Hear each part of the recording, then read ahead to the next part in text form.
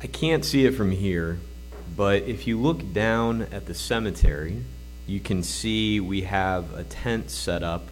Yesterday we had a funeral for a young man, Ismael Bautista. He was 32, and please keep that family in your prayers. It's the third funeral for a member of that family we've had in 2 weeks. They've had a rough time, so please keep them in your prayers. Right outside of where that tent is, you'll see a headstone that says Leather, and it's Doris Winslow Leather, and she passed away 5 years ago today. And I remember that day vividly because I got the emergency call it was a Sunday, just like today, and I got the emergency call, I want to say at like 7:30. And it was one of those days where it had been like insane, going crazy, like just all sorts of stuff all day long. And I wasn't feeling great. And I made chicken soup and a hot toddy, and I sat down at the table. And it was literally one of those things, like I was just scooping it up, and the phone rang. And I just set it down, and I got it. And I found out about Doris in the hospital. And at the time, I lived over on Colony Road, so I was able to be in there with them within about 10 minutes. I mean, I was right there.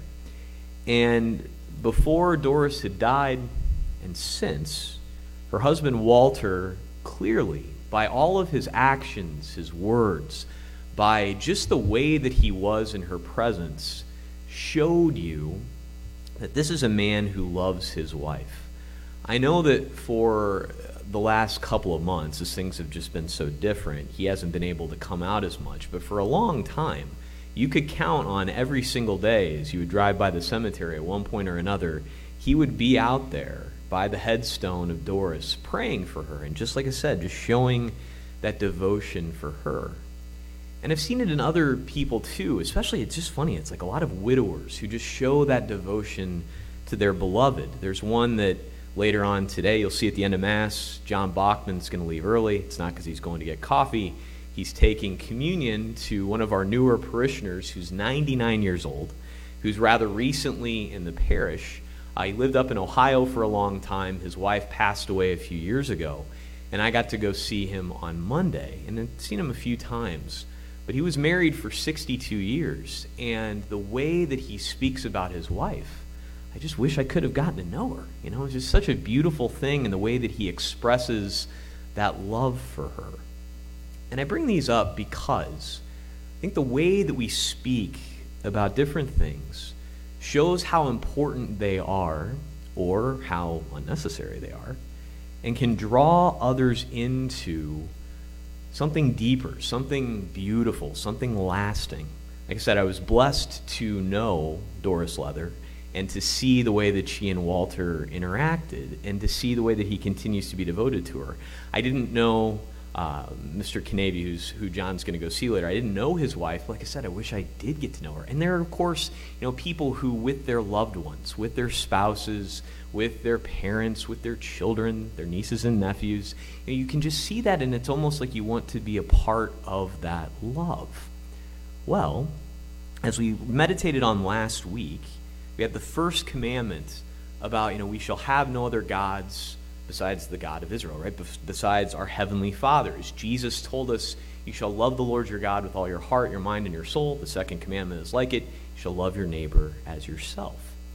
Well, out of that love of God from that first commandment comes the way that we speak about him, the way that we show our devotion to him in our day-to-day life. We have the second commandment, you shall not take the name of the Lord your God in vain. The way that we speak about God, the way that we speak about our faith is a really important thing. And I would say in the same way that Walter shows his love for Doris, that Martin shows the love of his wife who has passed away, the way that we strive to show what's important in our life, the people in our life, it's just as, if not more important, that we show by our actions and our words the love of our faith, the love of God in our midst, and not taking him for granted.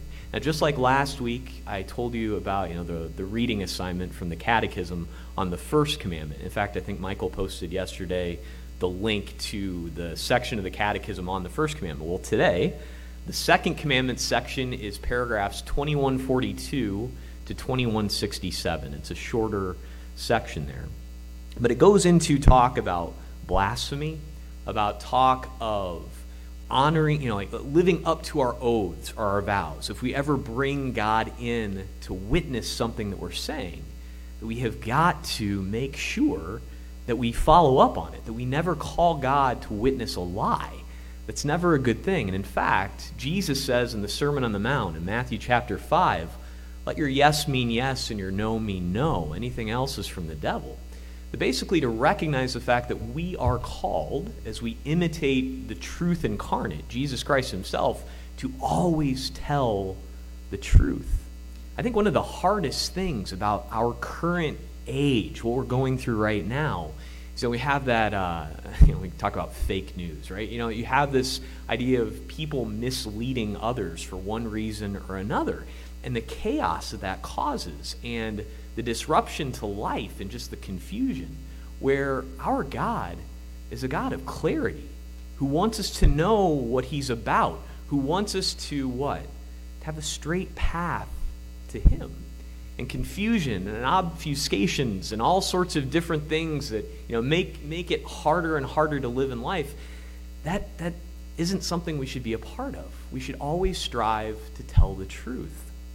But as I kind of talked about, Walter and Martin, these beautiful widowers who love their wives, I would say it's an important thing for us to take the time to examine our day-to-day lives and ask the question, do I show that kind of love to my Heavenly Father? Do I show that kind of love to God? Do I show by the way that I speak that I have hope? That I know that God is currently loving me into existence? That I'm doing what it tells us all over the readings today, comfort. Bring comfort to my people. And that doesn't just mean buying them a Snuggie for Christmas, right? Wasn't it a Snuggie? Was that the thing that was like a blanket sweatshirt combination? I mean, the things we come up with are really impressive when you think about it. But, those things wear out. Or if it's microfiber, it's like oddly comfortable. It's like saccharine sweet. Like this is unnaturally, comfortable or sweet. Like those things don't last. They don't ultimately fulfill us. What is the true comfort that we have is that which is given to us by God. It's the fact of knowing that he who has existed from all time, he who is and was and is to come, Jesus Christ entering into all of this with us. It is because of him that we have ultimate comfort. And so the question is, when I'm using my language from day to day, does it show that?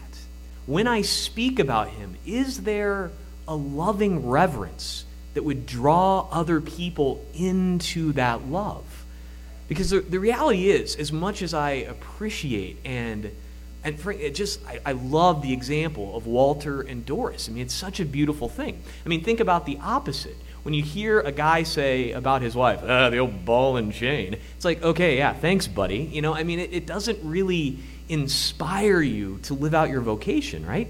But the beautiful thing about these wonderful widowers is that honestly it inspires me to be a better priest. It's like I have my beloved, the church. I have Jesus Christ. I have all of you because of their fidelity, because of the way in which they speak about their beloved. I want to love more too.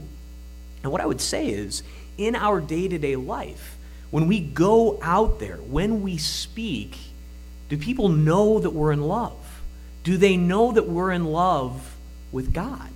Are we able to be like John the Baptist out there in our current modern wilderness? It's so full of darkness and despair and confusion and all of this. Can we go out there and never take the name of the Lord in vain, right? Never in our anger utter the name of our Lord and Savior, Jesus Christ. But to make sure that when we do speak about him, it is in reverence, it is in love, in such a way that brings the light of love into the darkness of our fallen world. I mean, just like we're called, in the midst of this time to prepare the way of the Lord, to look at our own lives, to look also, I would say, at what we listen to. Does any of the music, the movies, just the entertainment that we take in, do they take the name of the Lord flippantly? Is it just kind of thrown around? And I'll tell you something that kind of smacked me upside of the head recently. I've never really been that worried about cussing until I heard something recently, and it was a talk in some like deliverance ministries about like 4-letter words, right? Being the language of hell. I thought, wow, that's a tough thing to think about.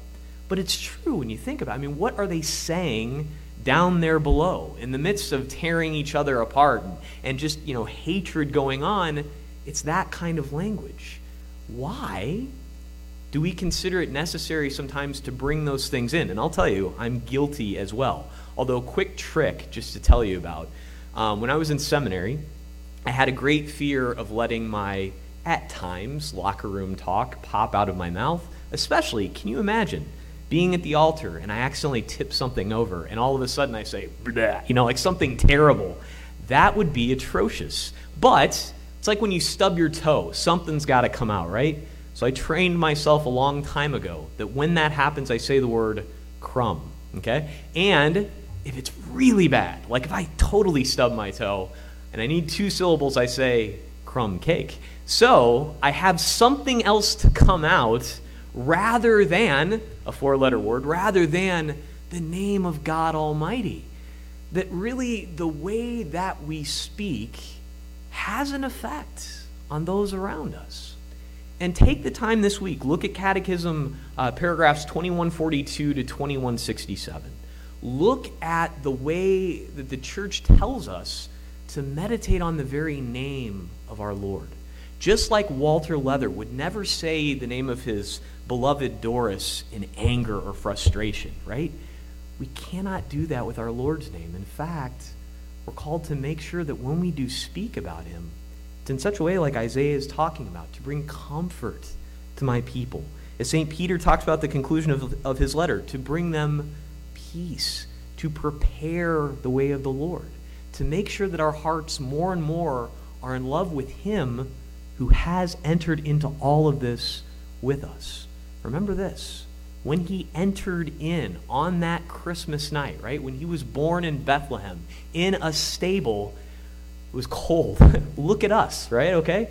We know that he entered into an imperfect and fallen world, and yet he didn't abandon us to it. Be it the cold, be it the sin, be it the sarcasm, be it the cynicism, be it whatever, truth himself entered into all of this with us. The important call for us is that we embrace him, that we prepare the way for him into our hearts, and then out of our hearts, out of that love for God, we speak the truth. We speak our love and our devotion for him. We utter the very name of he who came to save us, Jesus Christ, to comfort his people, to prepare the way for him to come into our hearts and help him to come into others' hearts as well. Praise be Jesus Christ, now and forever.